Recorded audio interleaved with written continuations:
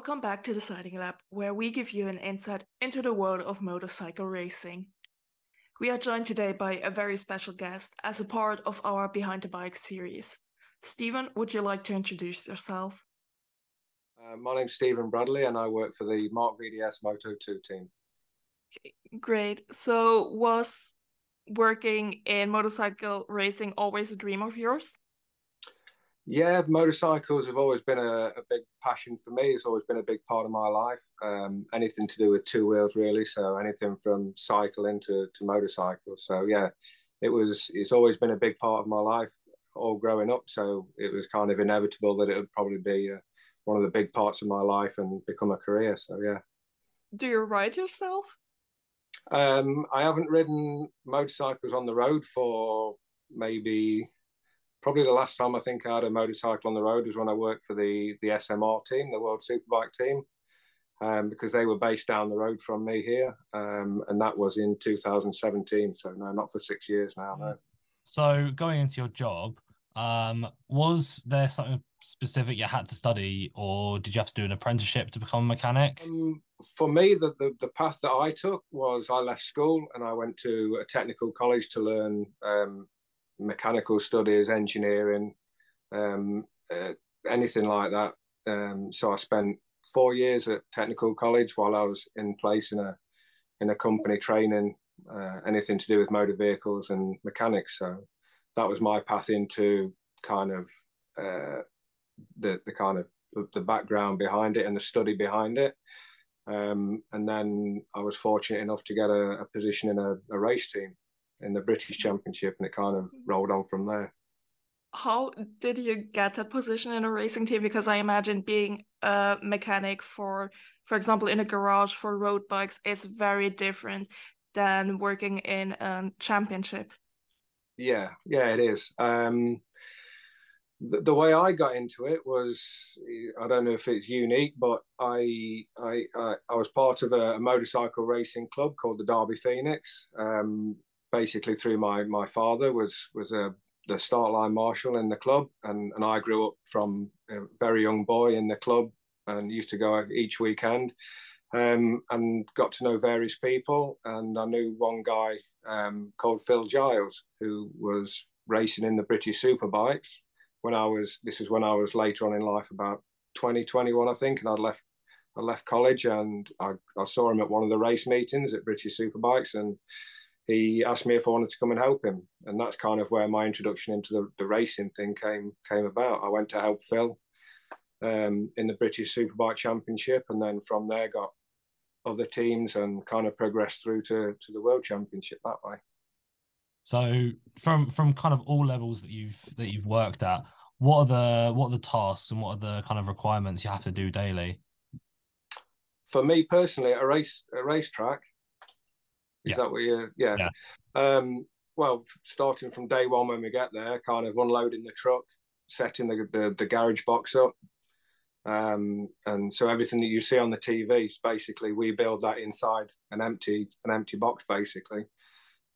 So the first day is preparing the box and setting that up, and then you start to strip the bike from the previous race, completely strip it down, clean, check everything, rebuild it with the settings that the crew chief will give you for that weekend to start on, and then the bike's finished, and then you go into Friday morning free practice. And on race day itself, how does your daily routine look like on there? I imagine it's probably quite busy and hectic. It used to be busy. It's not as busy anymore with the new format. Now we don't have a morning warm up anymore. So before, we'd usually get to the racetrack, start the bike, make sure everything's working on the bike okay, do morning warm up, come back in, prep the bike again ready for the race, and go from there. But now everything's changed this year, where we don't have the morning warm up. We just have the race basically on a Sunday. So from qualifying, the bike's prepped on the Saturday night, then from qualifying, and then just make sure it's running okay on Sunday morning in the box, and that's it. So it's pretty steady now Sundays. So we've talked about weekends, race weekends. So away from that, do you still have to be on the head course at work? How does that work sort of away from weekends on the calendar? No, pretty much once you're away from the racetrack and you're at home, you're kind of off until the next race weekend. That's generally how it works in Grand Prix teams, because our team workshop is in Belgium. So for many like me and many of the team members, we're from France, Spain, UK, Japan even. So everyone goes home, and then that's it until the next race meeting then. Do you have any sort of like fillers in the gap that, while you're away from race weekends, what's kind of your routine away from that? Well, I have a family, so I try and spend a lot of time as I can with the kids and the family. Other than that, I cycle. Just basic things. I go cycling, I go to the gym, surfing, play guitar. So just fill my time with lots of things. Yeah. And it's still safe to say that you don't have a typical 9 to 5 job, and No. you do a lot of traveling. Yeah. Does this constant change of environment, I mean, every single time you go to a different track, there are different conditions and it's a different country, a different place. Does this have an effect on you? And how do you balance your personal life with all those long weekends away, or if you have a double header or even a triple header? Yeah, well, the next run we've got coming up is a triple header. We've got 3 weeks away, so we've actually in the middle or near the end now of quite a nice little break. We've had 3 weekends at home, so yeah, I've just fit in some. Funnily enough, I've actually got on a plane and travelled to Ireland. So I did a weekend in Ireland as well. So yeah.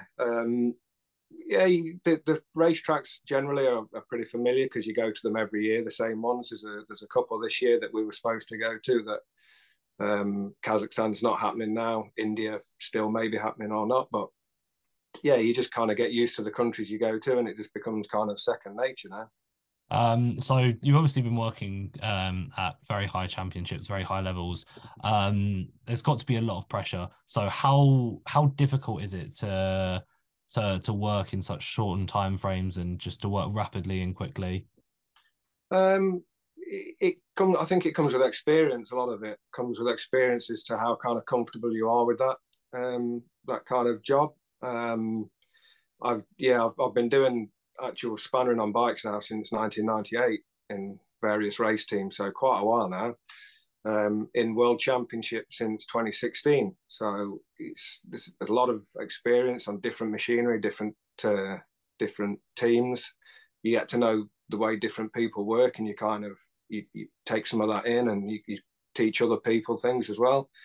But the pressure, I don't know, everyone kind of in my team anyway, the guys I work with, everyone knows their job, and there's no kind of having to second guess anyone. In the race last time out in France, in Le Mans, you could see the crash Sam had in the race there.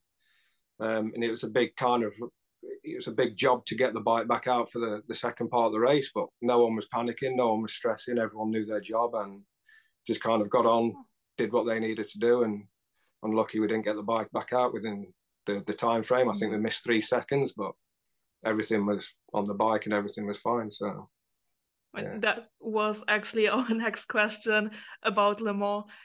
Just crazy. I remember us seeing the crash. We were, of course, all heartbroken for Sam for this to happen, but this repair job was just insane. We were all messaging each other like, how did the team get that bike so fast back together? And still an incredible job to, after a crash with this short time frame, to get the bike running again, even when your rider then has to start from the back of the grid and still finish inside the points. Like, just crazy. Yeah, it was kind of, looking back now, I've watched the videos and everything that was going on, and people have sent me different kind of angles from different people taking videos and pictures, and kind of when it was all happening, I didn't really see anything that was going on around me. I just saw the job that I had to do.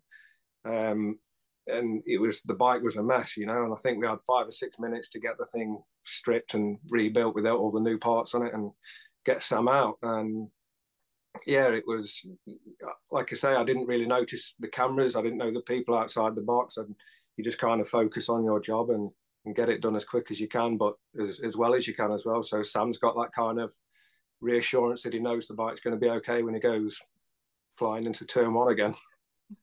It was also great to see the teamwork between your team and the side of Tony Arbolino's crew to work together to get the bike back running. Is that something that does happen more often? Like, is it two completely separate crews, or is it more of like two parts still working together?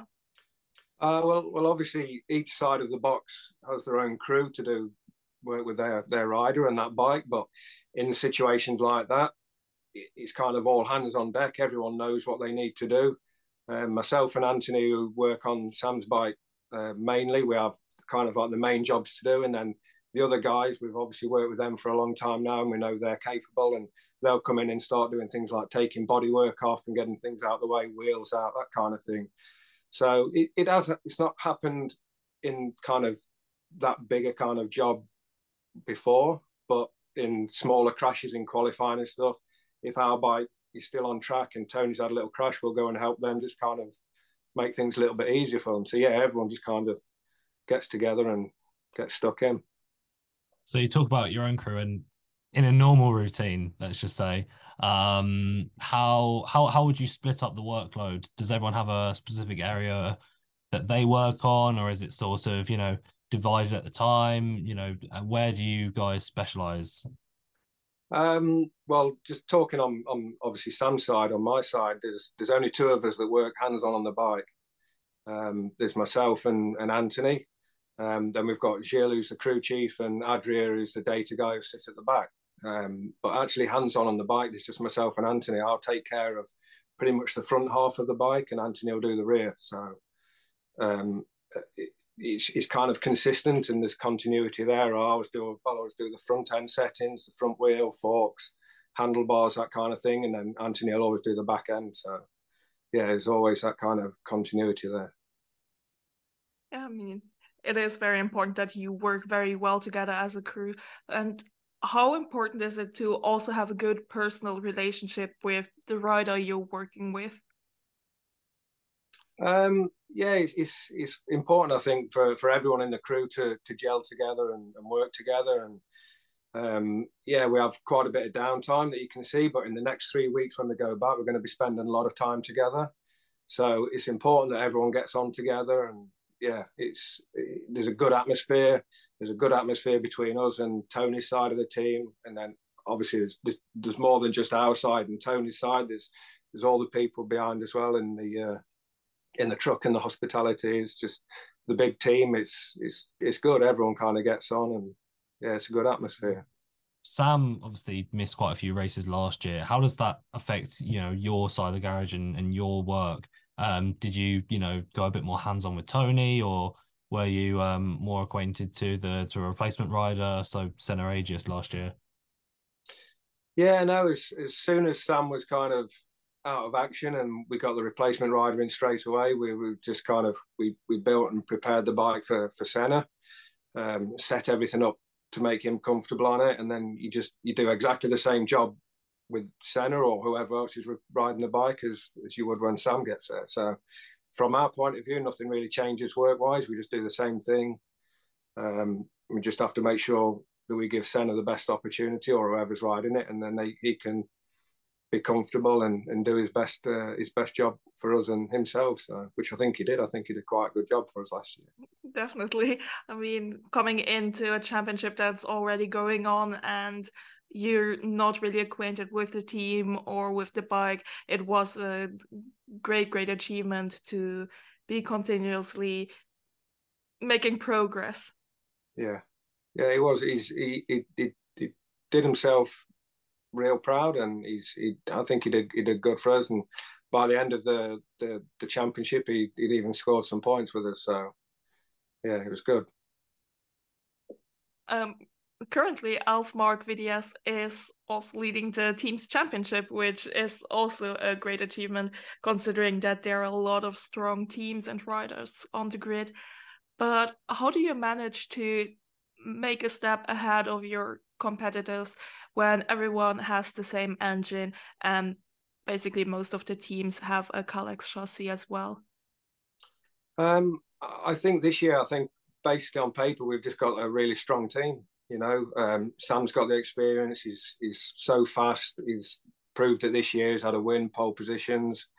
And Tony is just coming into that point of his career now where he's just absolutely kind of on the next level now. He's riding so well. He's not making mistakes. You see, he's leading the championship now, and yeah, he can come from the third row and win, or he can go from the first row and win. He's kind of at that level now where he's coming really good. And I think, like I say, on paper, we've got two of the strongest riders in the championship. So we just keep consistently scoring points each weekend, and hopefully take the riders on the team championship this year. So you're obviously working in Moto2 now. You've had previous experience in World Superbikes, in BSB, and even in the Northwest 200. How has it been trying to adapt to a completely different bike and in so little time, just from year to year? Well, the basic principles are all the same with obviously motorbikes, whether you've got a production bike, superbike, or a Moto3 Honda. I did 3 years with the Petronas team on the Moto3 Honda. So you start at the end of one season, you start doing the testing, you get to know the bike, and within a couple of weeks, you've stripped and rebuilt the bike that many times. It's just everything else it's kind of put to one side, and you can just focus on that then. So it's not really a big deal. It's if I was to go onto a different machine next week, within a few days testing, you'd get to know everything about that bike, and it becomes second nature for that one as well. We've actually seen that you've done you've been a moto vehicle and motorcycle lecturer at Derby College. How did you get into this role as working in education for a year? Well, that came about from the kind of the head teacher, if you like, or the director at the college that I was learning at when I left school.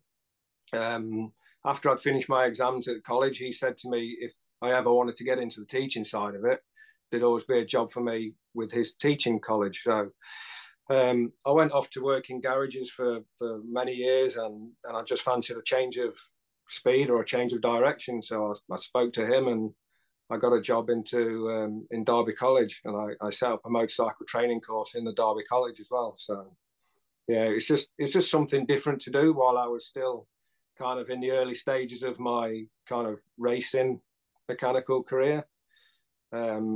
Just helping some of the younger kids kind of with their passion as well, because they wanted to learn about motorcycles. So yeah, I set up that course at Derby College, but then I found it hard to stay away full time from doing the racing. So when the opportunity came back, I just got back into the racing full time, and that's all I've been doing since. Is it more difficult to work with children or with riders? Well, a lot of those riders are children, so it's the same kind of mentality. True, yeah. It's you have to be like obviously a mechanical situation where you work on the bike, and then sometimes you have to be like a psychotherapist and kind of work with their heads a little bit as well. But yeah, it's quite similar actually. So when it comes to fans, or maybe those who don't have experience in the mechanical field, do you feel like there's any sort of preconceptions that they have when it comes to working as a mechanic, or any sort of, misled truths? What the fans think about the job? Yeah. Probably they think it's all very glamorous and it's all very easy, and you get to fly off around the world. But what they don't see is the kind of the areas or the points of the job where you're up at 3 o'clock in the morning to get to an airport, and then your flight's cancelled or delayed, so you're there for another 5 hours. And like with these back-to-back ones as well, there's going to be a lot of travelling in between. Obviously, we go from Mugello to Germany, and then to Assen straight away. So yeah, so there's a lot of you see the bits you see on the TV are very glamorous. You've got all the cameras there and all the fanfare and everything, and yeah, it is. That part of it is very glamorous, but then that's only a very small part of what we actually do. All the stuff you don't see behind the scenes, all the traveling and all the actual work and all the preparation and everything, it's there's a lot more involved than what you just see on the TV on a Sunday. But do you also think that maybe the TV doesn't show the stress or the pressure or the workload that mechanics have to go through? Do you think they show the general bits and bobs, not really the Oh no, they probably don't. No, they all.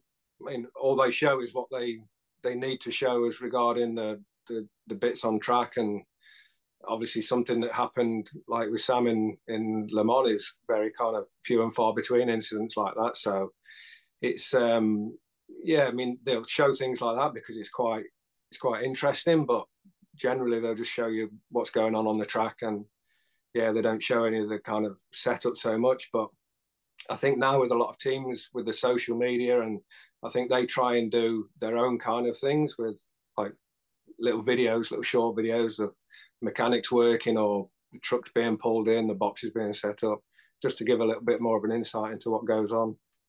And do you think that's beneficial for the people on the outside, just to really get a feel for everything that goes on in the paddock? Yeah, because I think a lot of people are more interested in actually what goes on behind the scenes as well, as rather than from just the camera kind of pointing into the box and showing what's going on in the front there. And I think a lot of people I speak to anyway, they like to see what's going on behind the box wall, you know, at the back of the box and in the truck and that kind of thing. Yeah, I think a lot of people are interested in that.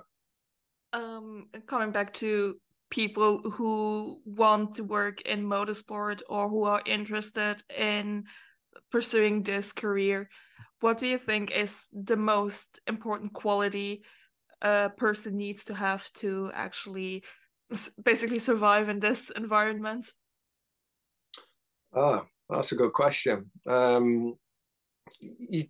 I think that the main thing you need is you need to have the passion to do it. You need to want to do it, and because there are a lot of sacrifices with personal life, family, but then there are a lot of upsides as well. It's not like the way I describe it, it's not like a normal 9 to 5 job where you just kind of your emotions, you go to work and your emotions kind of stay pretty level all day.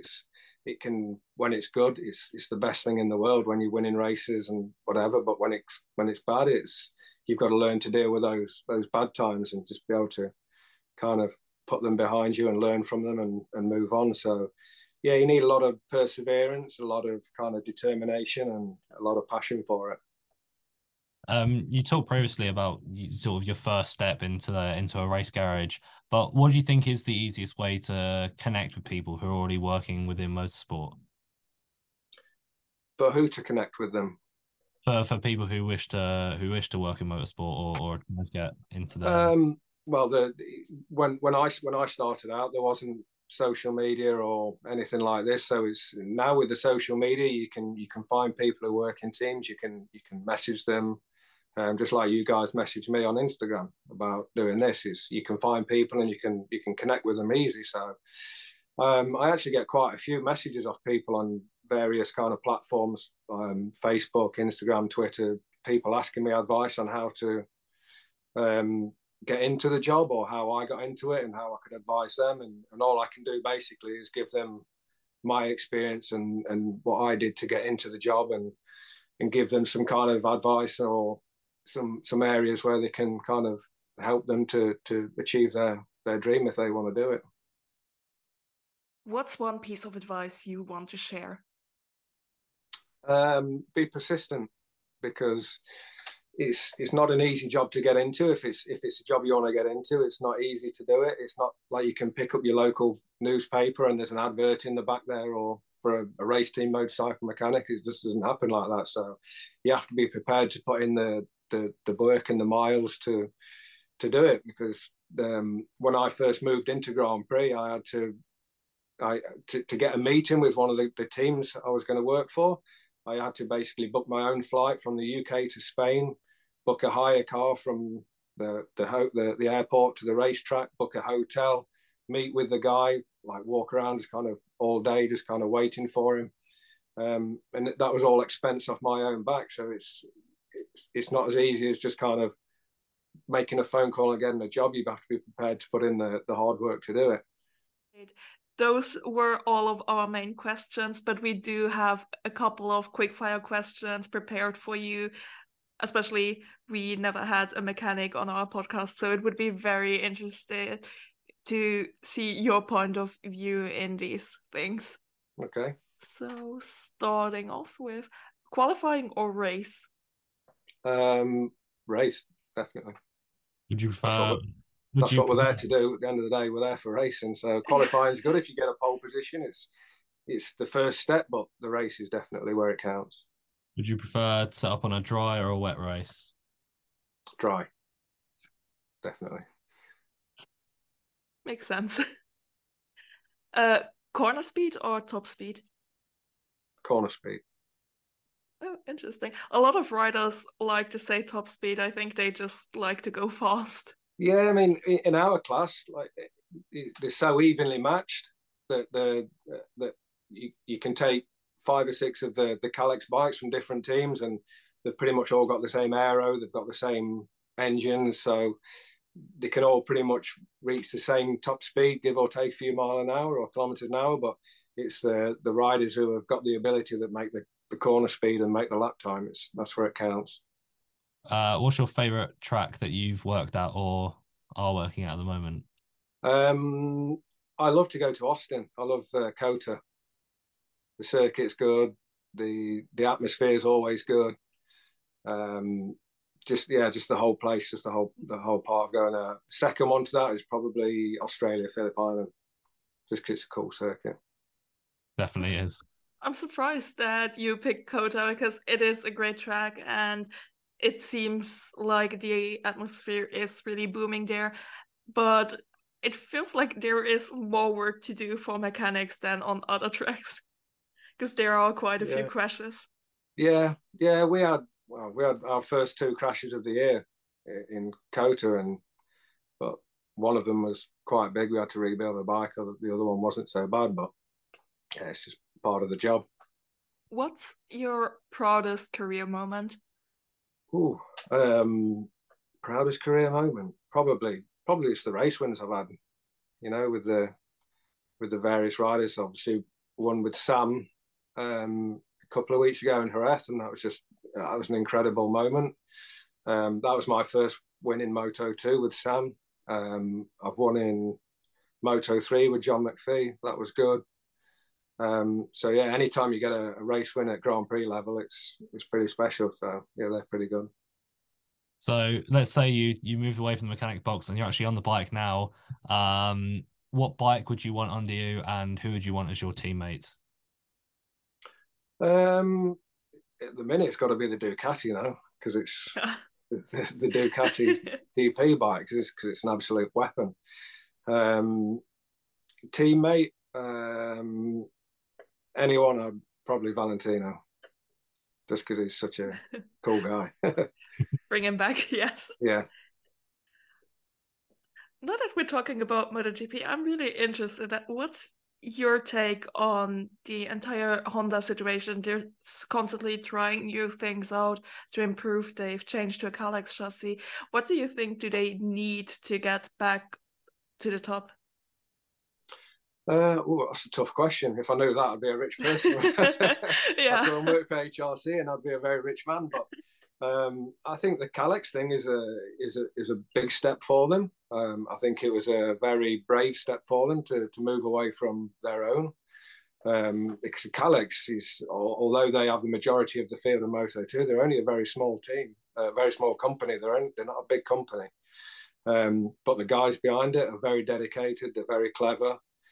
And yeah, I think using the Kalex swing arm chassis, I think it's a step in the right direction. Obviously, Mark makes a big difference as well, but they've got some good riders on the bike. They just where they've gone wrong recently, I couldn't tell you. It's one of those things, but I think they're starting to get back in the right direction now. Yeah, hopefully. Yeah. I guess finally we'll put some predictions on it now. It'd be sad to lose another Japanese manufacturer from the grid anyway. I think that'd be bad for the championship and the sport. Yeah. So hopefully they can get it sorted and start going fast again. And then finally, we'll ask for your predictions, championship winners in all three classes. All three. Moto 3. Don't know, that Ivan Ortola kid's looking pretty fast at the minute. Yes. He's looking good. Moto 2, Sam, for sure. If not Sam, of Tony. course. Yeah.